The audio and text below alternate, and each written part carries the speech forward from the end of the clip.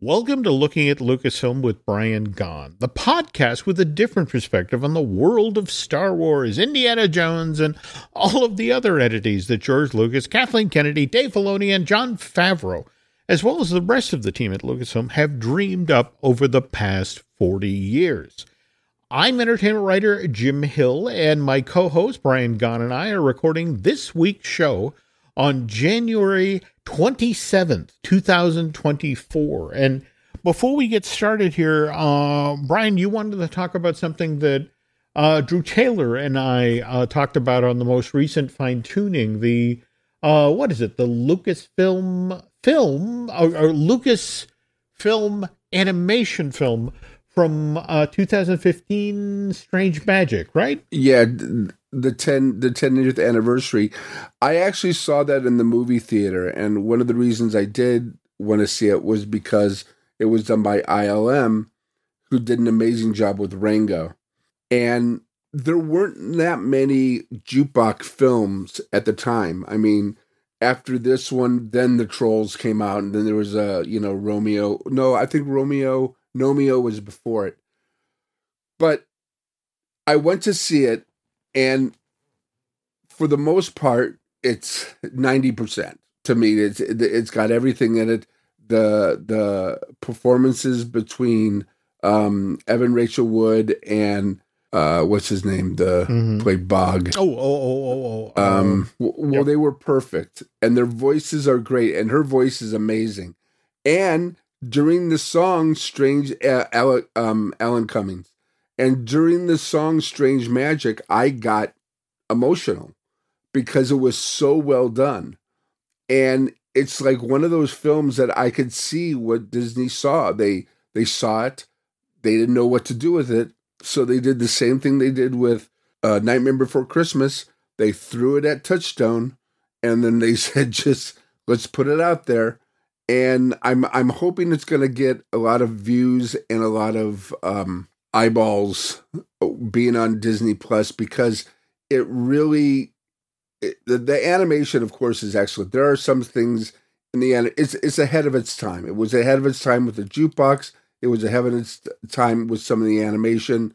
And it's just one of those things that give it a chance, give it a show.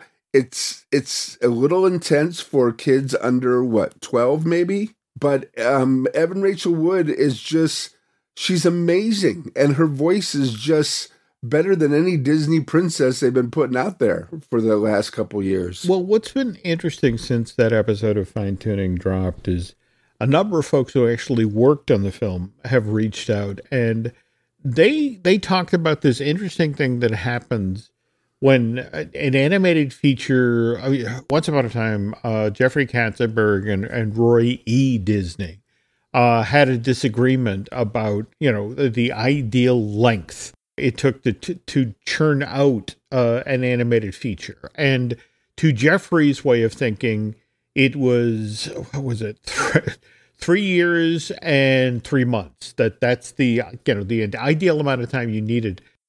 Where Roy E., he was like, oh, no. It's 3 years and 9 months. You need that extra 6 months, to usually fix story problems and get some distance on it. And think about it. By the time that Gary Rydstrom came over the hill to work on Strange Magic, this thing had been cooking for 10 years. So 3 times what the ideal production time would be. And it just, a number of the folks who worked on the film flat out said, look, it had been in the oven for too long, we weren't second guessing ourselves at that point. We were third and fourth guessing that the problem was that the story had worked very early on, but as it moved as slowly as it did through, the production pipeline at Lucasfilm Animation, people began to second guess scenes that worked or song choices that worked. And it was just sort of like things that were fine, things that were locked, got revisited and changed. And Gary, to his credit, went back and looked at everything and tried to bring a lot of the early film back. But again, it's one of these notions of we spent all this money making this movie, and you're telling us to throw out that and put in this. Did it have a distributor? They were making this before they were bought by Disney, right? Right. Mm-hmm. Did they have a distributor? Was 20th Century Fox going to distribute it? I think there was sort of a handshake there. And remember, 20th Century Fox only had Blue Sky. Right. Don't get me wrong. They did have Fox Animation. That was winding down. Yes. So this could have had a home there. But again, the Disney acquisition sort of tripped that up. But anyway, speaking of Lucas-related animation, we're recording this on January 27th, with 3.5 weeks out from the season 3 premiere of Star Wars: The Bad Batch over on Disney+. And trailer dropped earlier this week. So what do you think, Brian? Well, if you look at it, I think he is basically setting us up for his movie. And by he, you mean Mr. Filoni. Filoni, yeah, because he brought back Aja Ventress. There we go. Yes. She's got a cute punk look and stuff, but, you can't tell by the preview whether she's evil or not, whether she's still dark side. I mean, I get the feeling that, they threw her in there for a reason. Mm-hmm. I think he's setting her up to be in his, if not Ahsoka 2, then the movie. I could be wrong, but I just think that we're going to see at the end of this, some Bad Batch are going to die. This is just my conjecture. I mean, it seems that that's the way Filoni works, and that some are going to be on that island. And I'm curious where Omega's going to be, and if she's going to be part of his world later on. I think she should be, because I think she's been one of the strongest new characters we've seen in the universe. You're not wrong. Now, where this gets interesting is final season of this animated series returns to Disney Plus on Wednesday, February 21st. Now, what's interesting is 3 episodes are going to drop on that day: Confined, Paths Unknown, and Shadow of Tantus. An interesting thing about the title of the 3rd episode, that refers to Mount Tantus, which is located at the planet of Wayland, which is where the secret Imperial base where Omega is currently being held is located. So, and isn't Deadshot there too? Well, I think you're referring to Crosshair. Crosshairs. Yeah. I'm sorry. Yeah. Isn't he there too? Because you got the idea that they went on the same shuttle. Yeah. I guess where this gets interesting, and again, trailers suggest the Bad Batch are determined to do whatever they have to breach the secret facility and rescue Omega. But the trailer makes very clear that the Imperials know that the Bad Batch is going to attempt this rescue and is already laying a trap for them. So I think that the Asaja Ventress thing that you mentioned, they're going to need help from... okay. They're going to have to do something that the Imperials aren't expecting them to do. And I was also interested to see Cad Bane in there as well. And now, just to lay something out here, end of season 2, there was a very strong inference that Tech was gone. He was dead. I mean, we saw him fall from a great height. And they made a big deal about showing his goggles to Omega there at the facility. But Mr. Filoni is such a classic constructionist, and I can't help but think, how many other characters have we seen fall from great heights that came back? I mean, I wasn't the first one Sherlock Holmes at Reichenbach Falls? Yeah, Reichenbach Falls. Have you ever seen Reichenbach Falls? I have not. Oh, it is the most amazing thing you've ever seen in your life.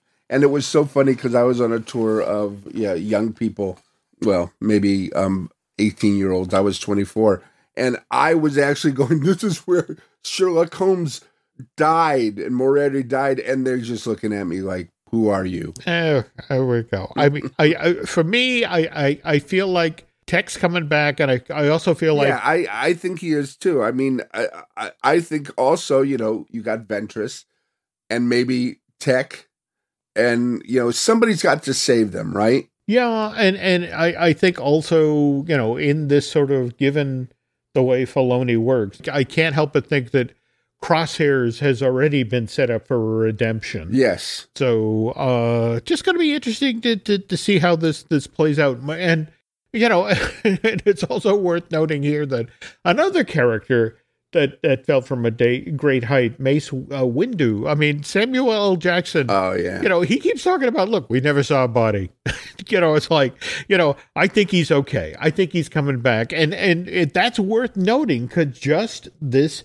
past week, the Mace Windu comic #1, Marvel Comics is a brand new limited series, just 4 issues, hit the stands, and it's the story of Mace Windu, and, it's sort of like, okay, we testing the waters there as well.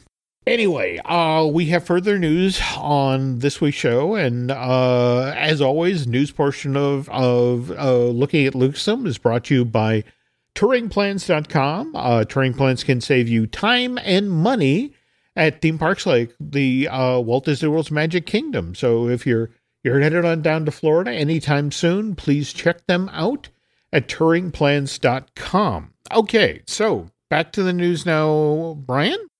Daisy Ridley has been in the news a lot lately. The actress who played Rey in the Disney-produced Star Wars trilogy has been out doing publicity for her next movie, Sometimes I Think About Dying, which is set in the corporate world. Anyway, while she was out doing the rounds promoting that film, she, of course, got asked about her next Star Wars project, New Jedi Order. And what's interesting is Ms. Ridley said, talked about, she knows the story that this film is going to tell, but hasn't seen a finished version of the script yet. But she is very excited to be working with Sharmeen Obaid-Chinoy. That's the filmmaker who's been hired to direct New Jedi Order. Also, kind of interesting, Daisy was very quick to push back on the idea that there are toxic Star Wars fans out there, and that when interviewed, she said, my take on that is that these things get blown out of proportion. All of my interactions that I've ever had with Star Wars fans have been nothing but wonderful and supportive. I've only ever been embraced. Yeah, but then there's the Rose story. Well, all right, that you're not wrong there. And that got really, weird. But you have to also realize that when she said those things, she wasn't talking about fanboys. She was talking about people that were basically abusing and hurting women. And she made a documentary about that. And then she went and she directed Ms. Marvel, which is one of the most incredibly entertaining and uplifting things that everybody gets together. And I think it's you should look at that rather than go back, because you can spin anything to tell anything you want to tell. But in reality, all these people want to do is to make great Star Wars films for everybody in the audience. Well, toward that end, when Ridley was on the Today Show on NBC, again, part of the promotional tour for Sometimes I Think About Dying, she was just talking about how she's looking forward to working with Obaid-Chinoy. The thing says, I think we're going to make a great film.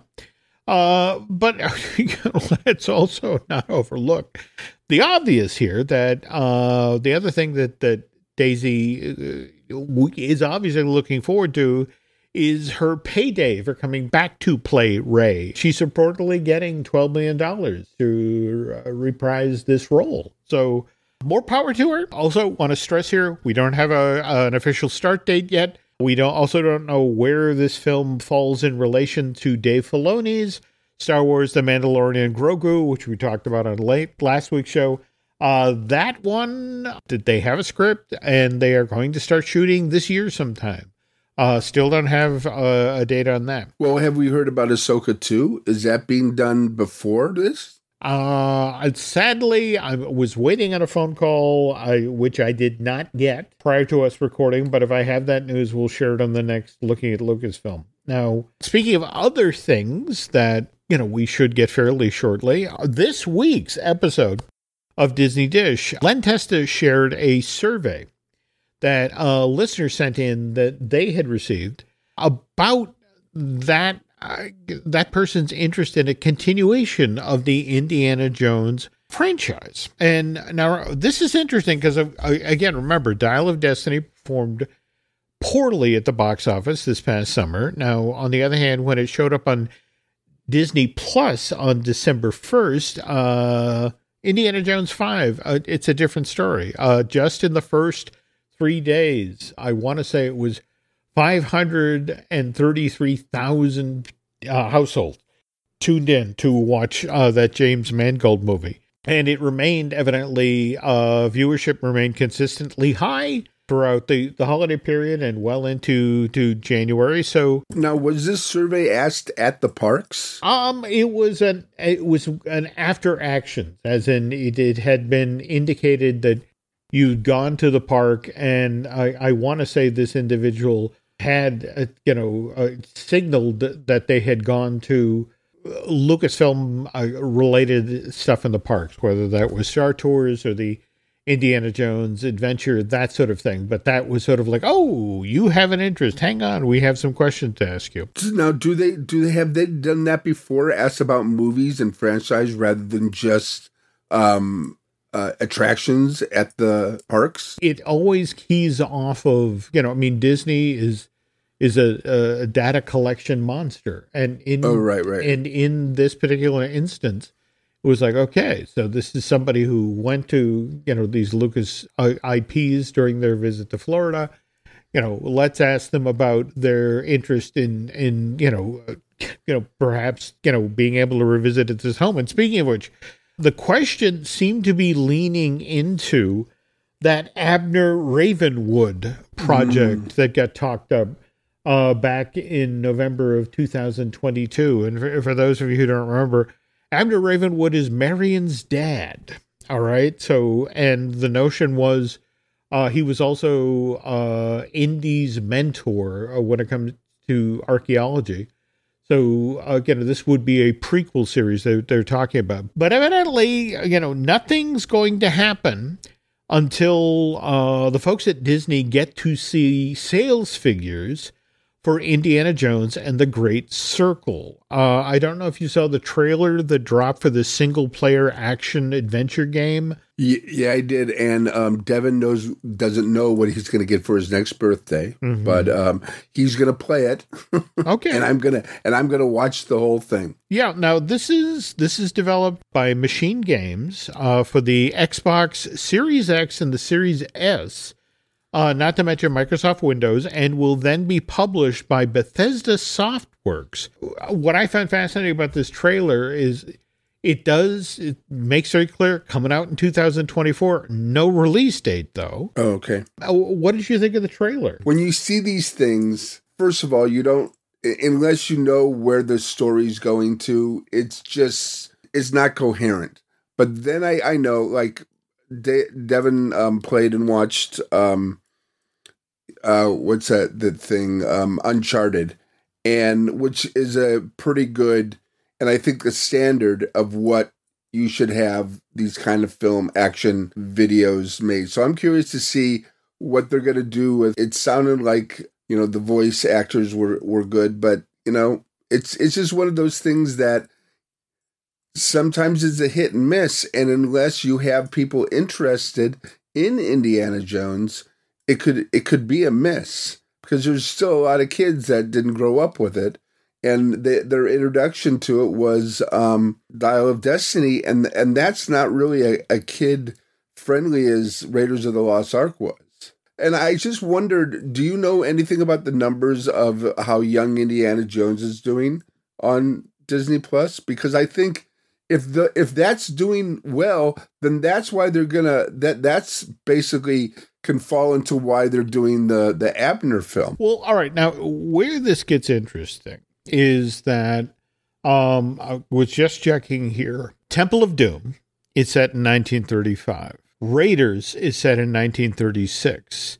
Last Crusade is set in 1938. And The Great Circle makes a point of stating that it's set in 1937. So it literally slots between Raiders and Last That's Crusade. Right. So we're still in Nazis, collecting artifacts around the globe, because of Hitler's obsession, with the supernatural. So I can't help but think, especially with the Avner Ravenwood thing, and to tie it back into the young Indiana Jones Chronicles, I wonder, are they going to even pretend to try to click this in with that? Because, I mean, face it, young Indy was, George's sort of experimentation with edutainment.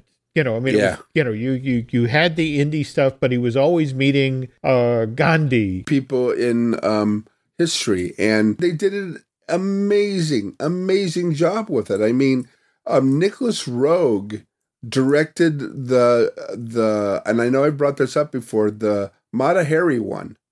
And I'm getting chills just thinking about it because that was like his first love. And knowing the Mata Hari story, it ends in tragedy.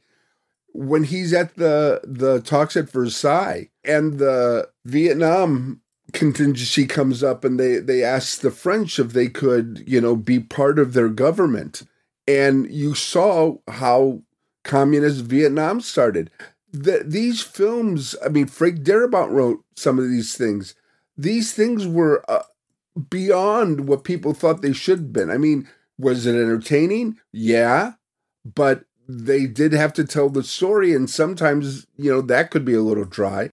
But the Irish troubles, and oh man, he hit everything. This is where, to sort of circle back to Strange Magic, George had wonderful ideas and brought in really talented people to try to execute them. But every so often there would be something like Red Tails, for whatever reason, did not connect. And the Radioland Murders. I would argue that Radioland Murders, I remember after the success of the initial Star Wars movie. I mean, again, you were working in, at movie theaters around the same time, and, how the trades would come in and they were talking about the very next thing that Lucas wanted to do, which was the Radioland Murders. And in the end, when George finally made that movie, in a weird sort of way, it was a crucial part of the success of the prequels, because so much of the production technique, the digital set extensions and that sort of thing,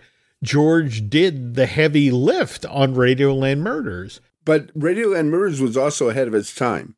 Because if you look at it, Radioland Murders begat a Knives Out, which begat all these other great things that have been put up there. And of course, it all started with The Last of Sheila. So let's don't go far away from that. But he did. He was ahead of its time. Whatever was going on in George's life would color what he was working on. I mean, he was a dad at that point.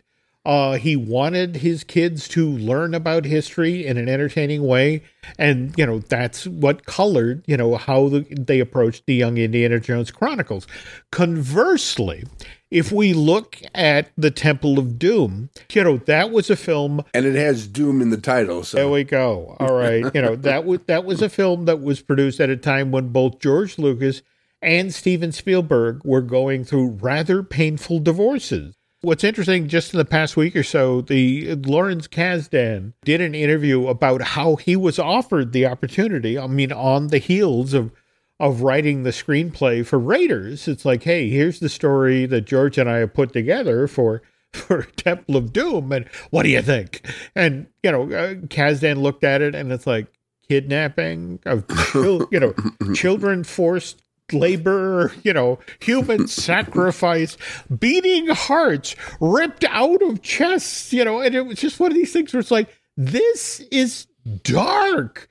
This is, I don't want to, and it was so mean spirited, just sort of like, and he flat out said, I thought it was horrible. And I think it really reflected the turmoil that was going on in Stephen and George's personal lives at the time. And Kasdan turned the job down. And kind of an ironic thing is he married the lead in that film. Yeah, Stephen did. Yeah. Stephen did, yeah. And they've had a long and happy marriage. But And speaking of dark, another thing that bubbled up on social media this week, have you ever seen Steven Soderbergh's? I want to say he did this back in 2014 just for a bunch of his friends. But basically what he did is he took Raiders and had it converted into 1940 style black and white. And he had the lush John Williams score stripped off of the thing. And everyone who's seen it, it's a revelation. It is now the B movie that it was supposed to pay tribute to being. It looks period, it feels period.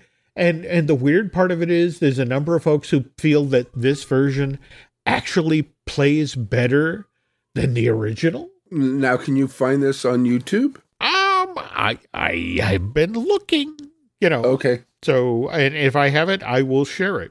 Now, we just brought up John Williams, 91 this year. 91 years old, and it seems to be his retirement was premature. Yeah, well, what Brian is referring to is last year, what with Dial of Destiny and The Fablements, Mr. Williams announced that, I'm heading into retirement. I mean, I worked on, something that George put, set in motion. I worked on something that Steven set in motion, and these are the two people I've worked with, the bulk of my career, and it might be time to hang it up. And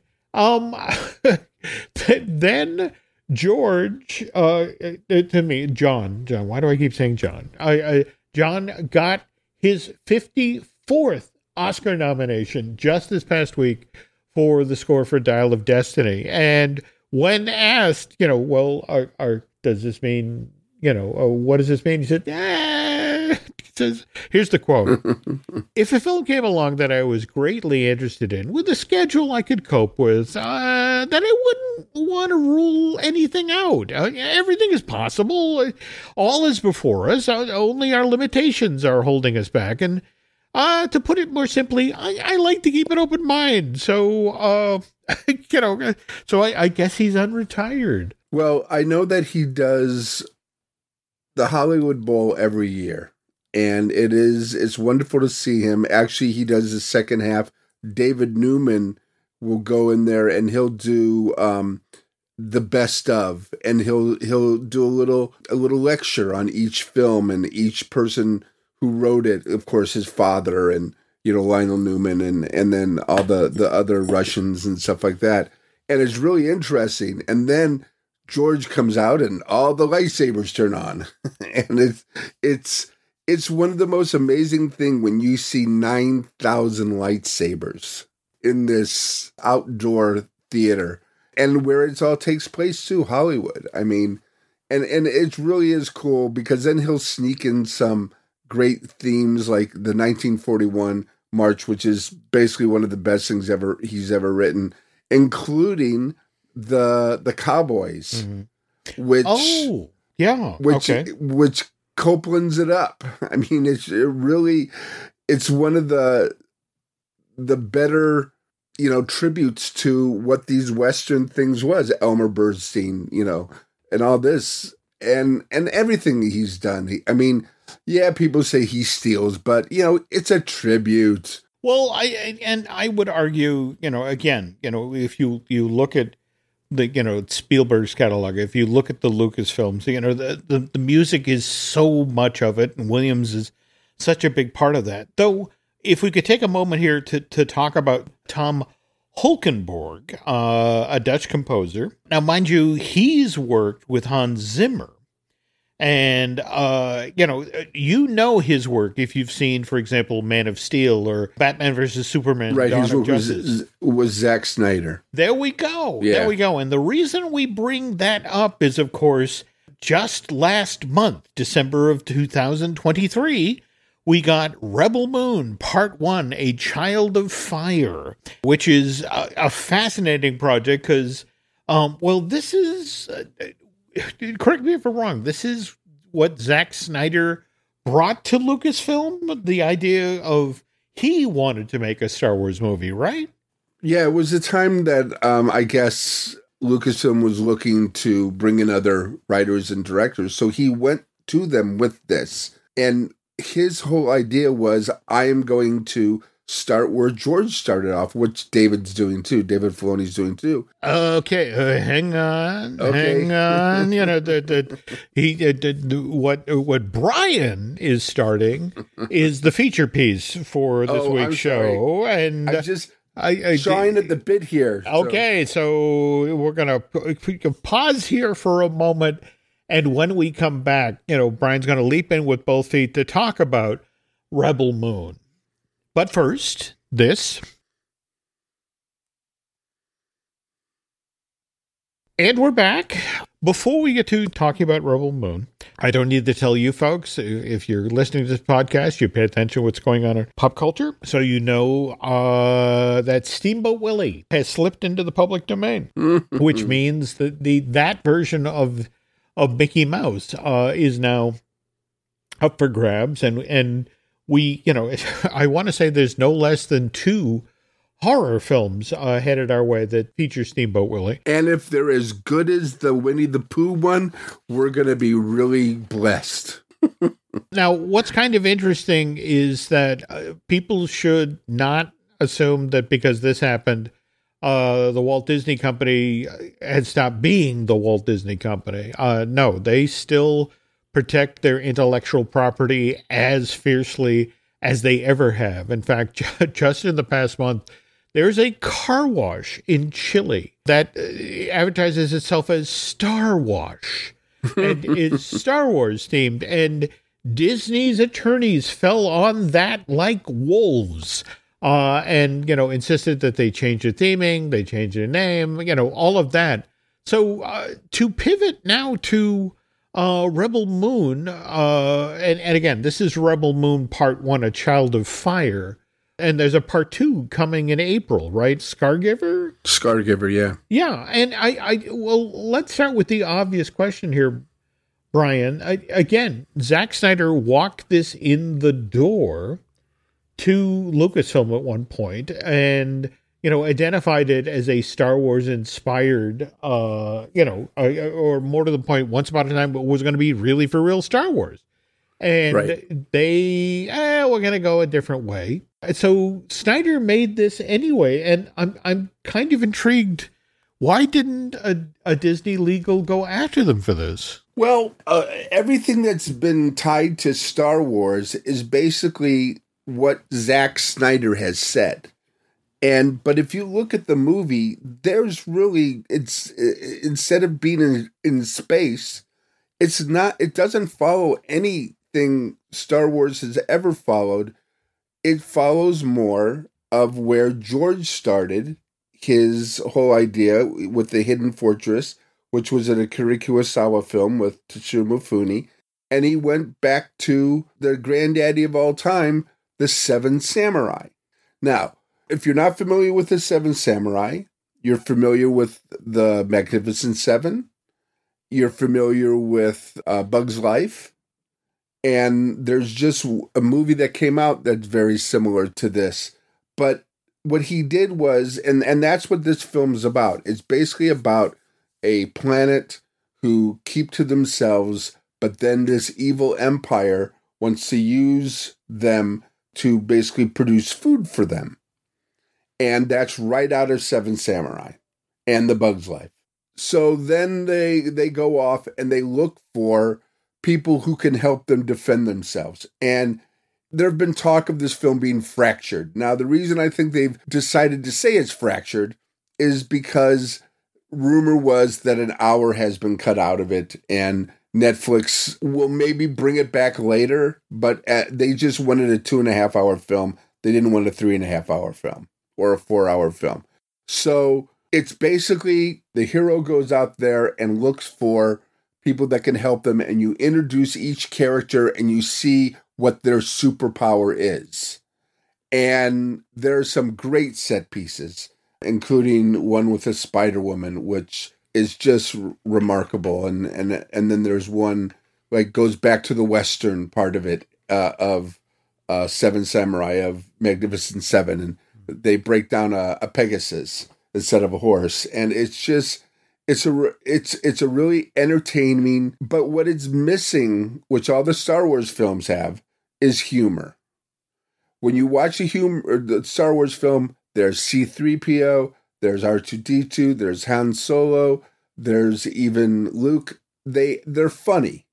They bring humor to it. They bring, but this is kind of grim. But that's not saying it's bad, because something's coming up that they have a robot in it that's played by Anthony Hopkins, and I think Jimmy's the name, and it looks like that is going to be in the second movie, and the second movie is going to be we got to defend ourselves.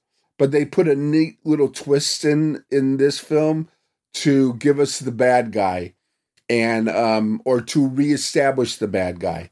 And it's pretty brilliant what they do, and it raises the stakes.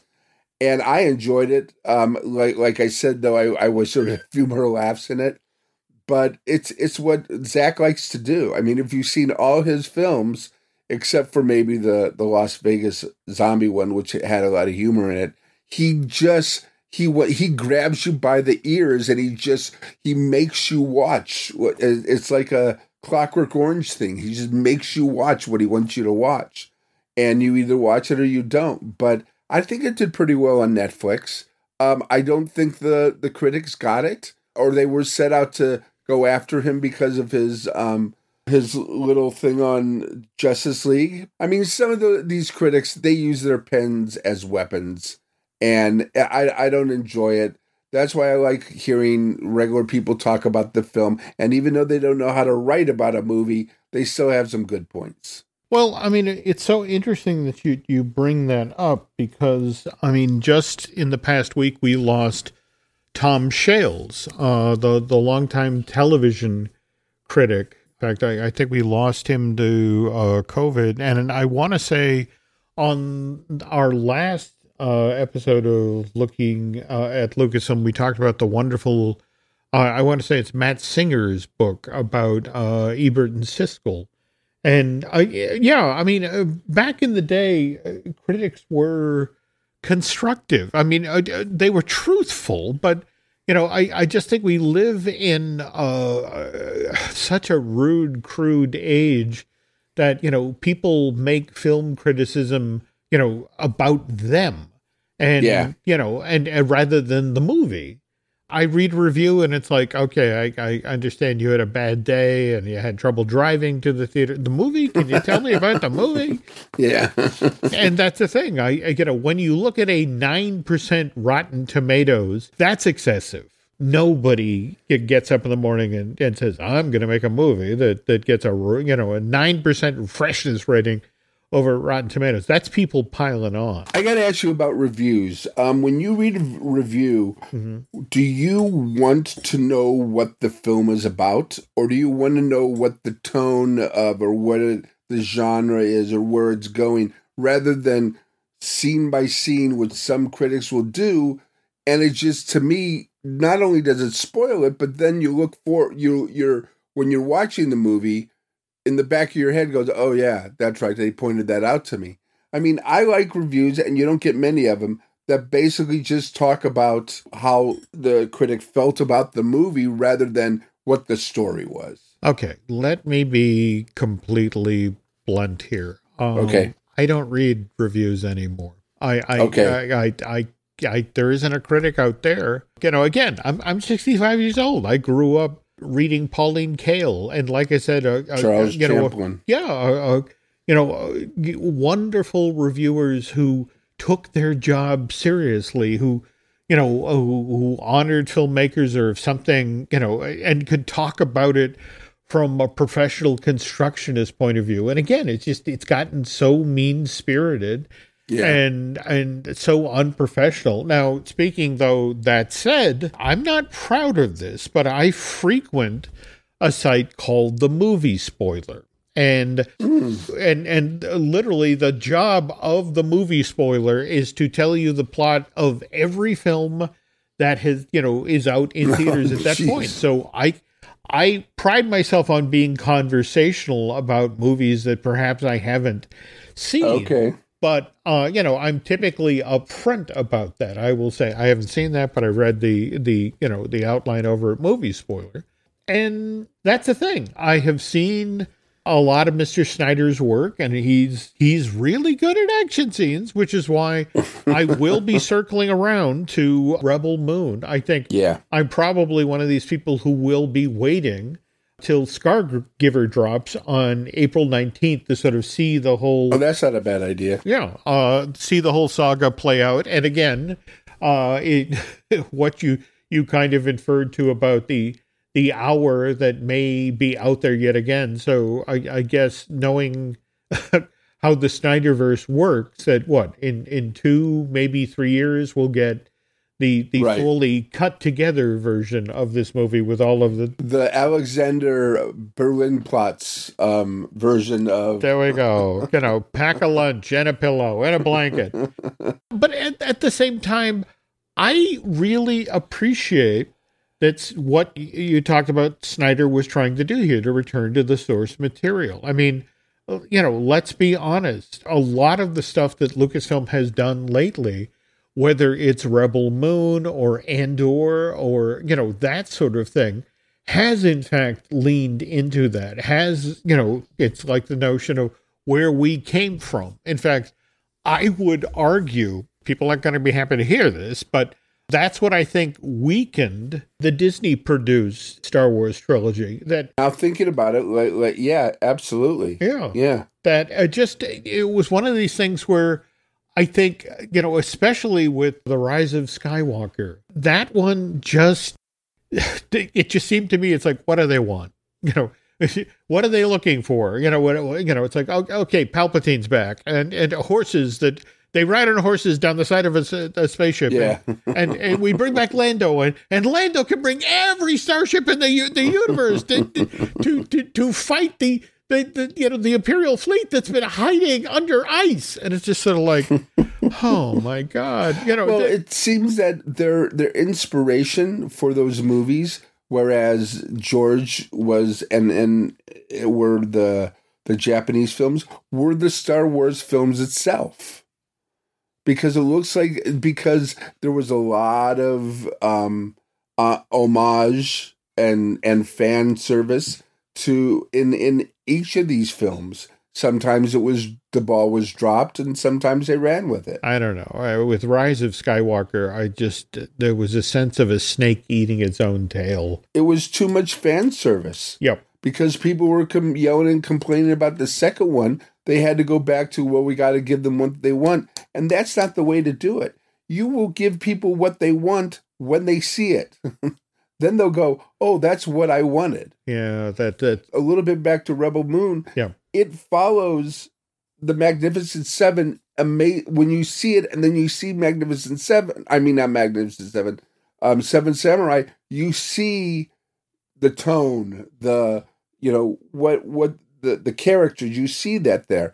And if you're going to go back to, has anybody, except for the Clint Eastwood movies, has anybody did a Sanjuro or the other one? Have they ever done a remake of that? That would be a great Star Wars film if you would have somebody come into another part of the galaxy and, where there are fighting fractions and turn them against each other. Because Yojimbo and Sanjuro are two of the most amazing films that nobody has really ever seen. I guess, but again, you also have to acknowledge the fact that, again, the Walt Disney Company paid $4 billion, right. $50 million for, the rights to Lucasfilm. And it's just sort of like, the notion is we want a return on that investment. We want, we want to make movies that people want to go to. And again, we're in this weird moment right now where it's almost painful to watch what's going on in distribution. In fact, for example, this very weekend, there is no new film being released to theaters. In fact, the trades were talking about the fact that first time in decades that, the story is about, Okay, so you have two films, The Mean Girls musical and The Beekeeper.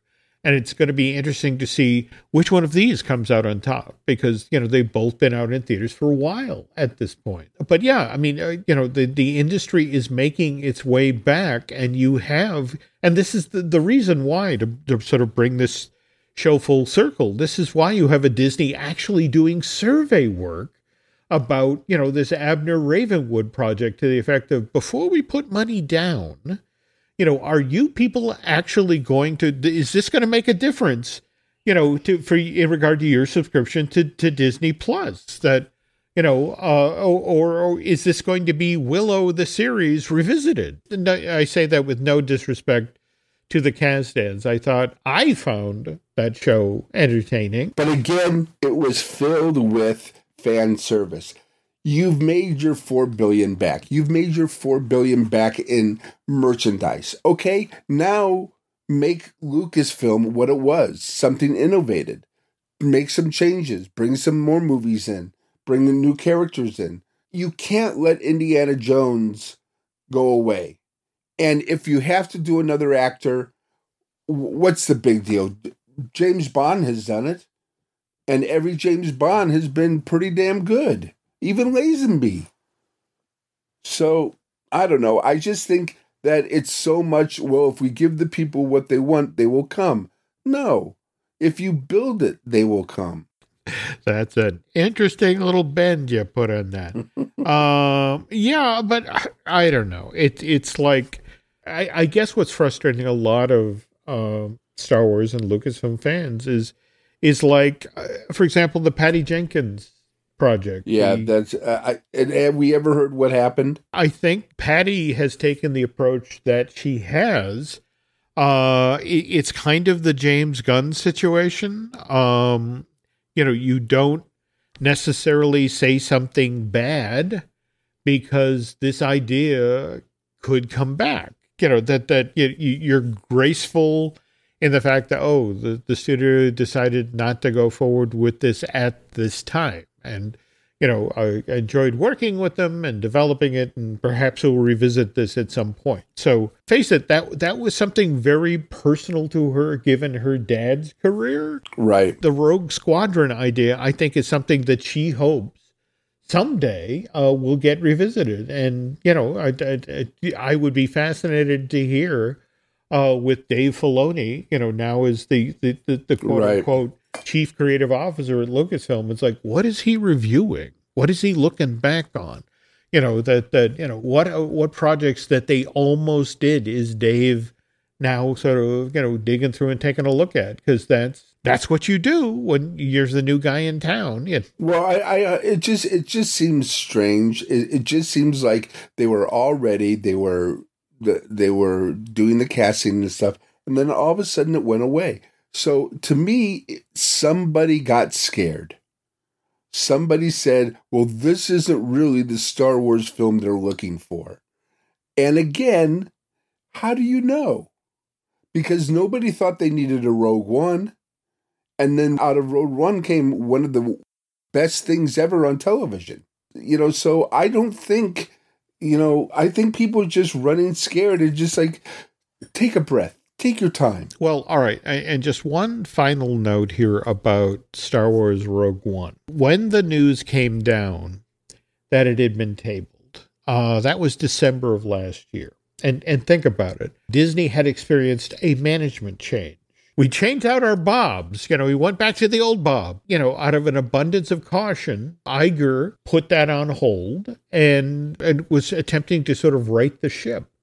So, again, just going to be kind of fascinating to watch further on down the line what happens here, especially now that Mr. Filoni is kind of calling the shots. And remember, that was the other story we did not talk about earlier in today's show, is that just over the last week to 10 days, there were all sorts of stories out there about how New Jedi Order had been put on hold, that, because Mandalorian and Grogu suddenly took the front spot. It's like, does this mean a New Jedi Order is on hold? And And it was fascinating to have Daisy Ridley out there, doing the publicity for Sometimes I Think About Dying, and being quite upfront. No, we're still working on this. We're still going forward. It's a fascinating story. Can't wait to get started. So long story short, folks, lots of stuff in flux, but the upside is that gives Mr. Gone and I a lot of stuff to talk about on future episodes. And speaking of which, that's going to do it for this week's show. Brian and I will be back in 2 weeks' time. In the meantime, Brian, where can folks find you on social media? Well, the best thing is Instagram. It's BT Gone, GAUGHAN. Also, since now everybody's on Patreon, okay, I think that if you guys want to talk to us, if you guys want to ask questions, if you just want to give us a heads up, there's a great comment section on each episodes in the Jim Hill, the whole thing. That is an excellent point. Okay. So, it's just that's where you'll always be able to catch us, because I don't know if people been trying to give us messages. Sometimes I get them, sometimes I don't. So this would be the best thing to do, is to do that. And also, I just want to say, I listened to the Epic Universals or whatever. It is amazing. It is so great. I love the format, and I'm glad that you have another. I'm glad I have another thing to drive to you by. Yeah, okay. That's Brian is very, very kind here. We just relaunched the Universal podcast. He's talking about the Epic Universal podcast that I do with Eric Hersey, who handles a lot of back of the house stuff. And it's nice to get back in the saddle over there. But where can we find you, Jim? Let's see. You can find me on the site formerly known as Twitter. Also over on Instagram as Jim Hill Media. Likewise on Facebook as Jim Hill Media News. And as Brian just mentioned, over at Patreon, where we launched Disney Unpacked back in October. That is Len and Mai's first ever video series. We're producing that in collaboration with Jim Schul, who spent 30 plus years working at Walt Disney Imagineering. And next episode in that series drops on Sunday, February 4th. We're going to be talking about the creation of the original Mickey's Toontown in California. I was there a day it opened.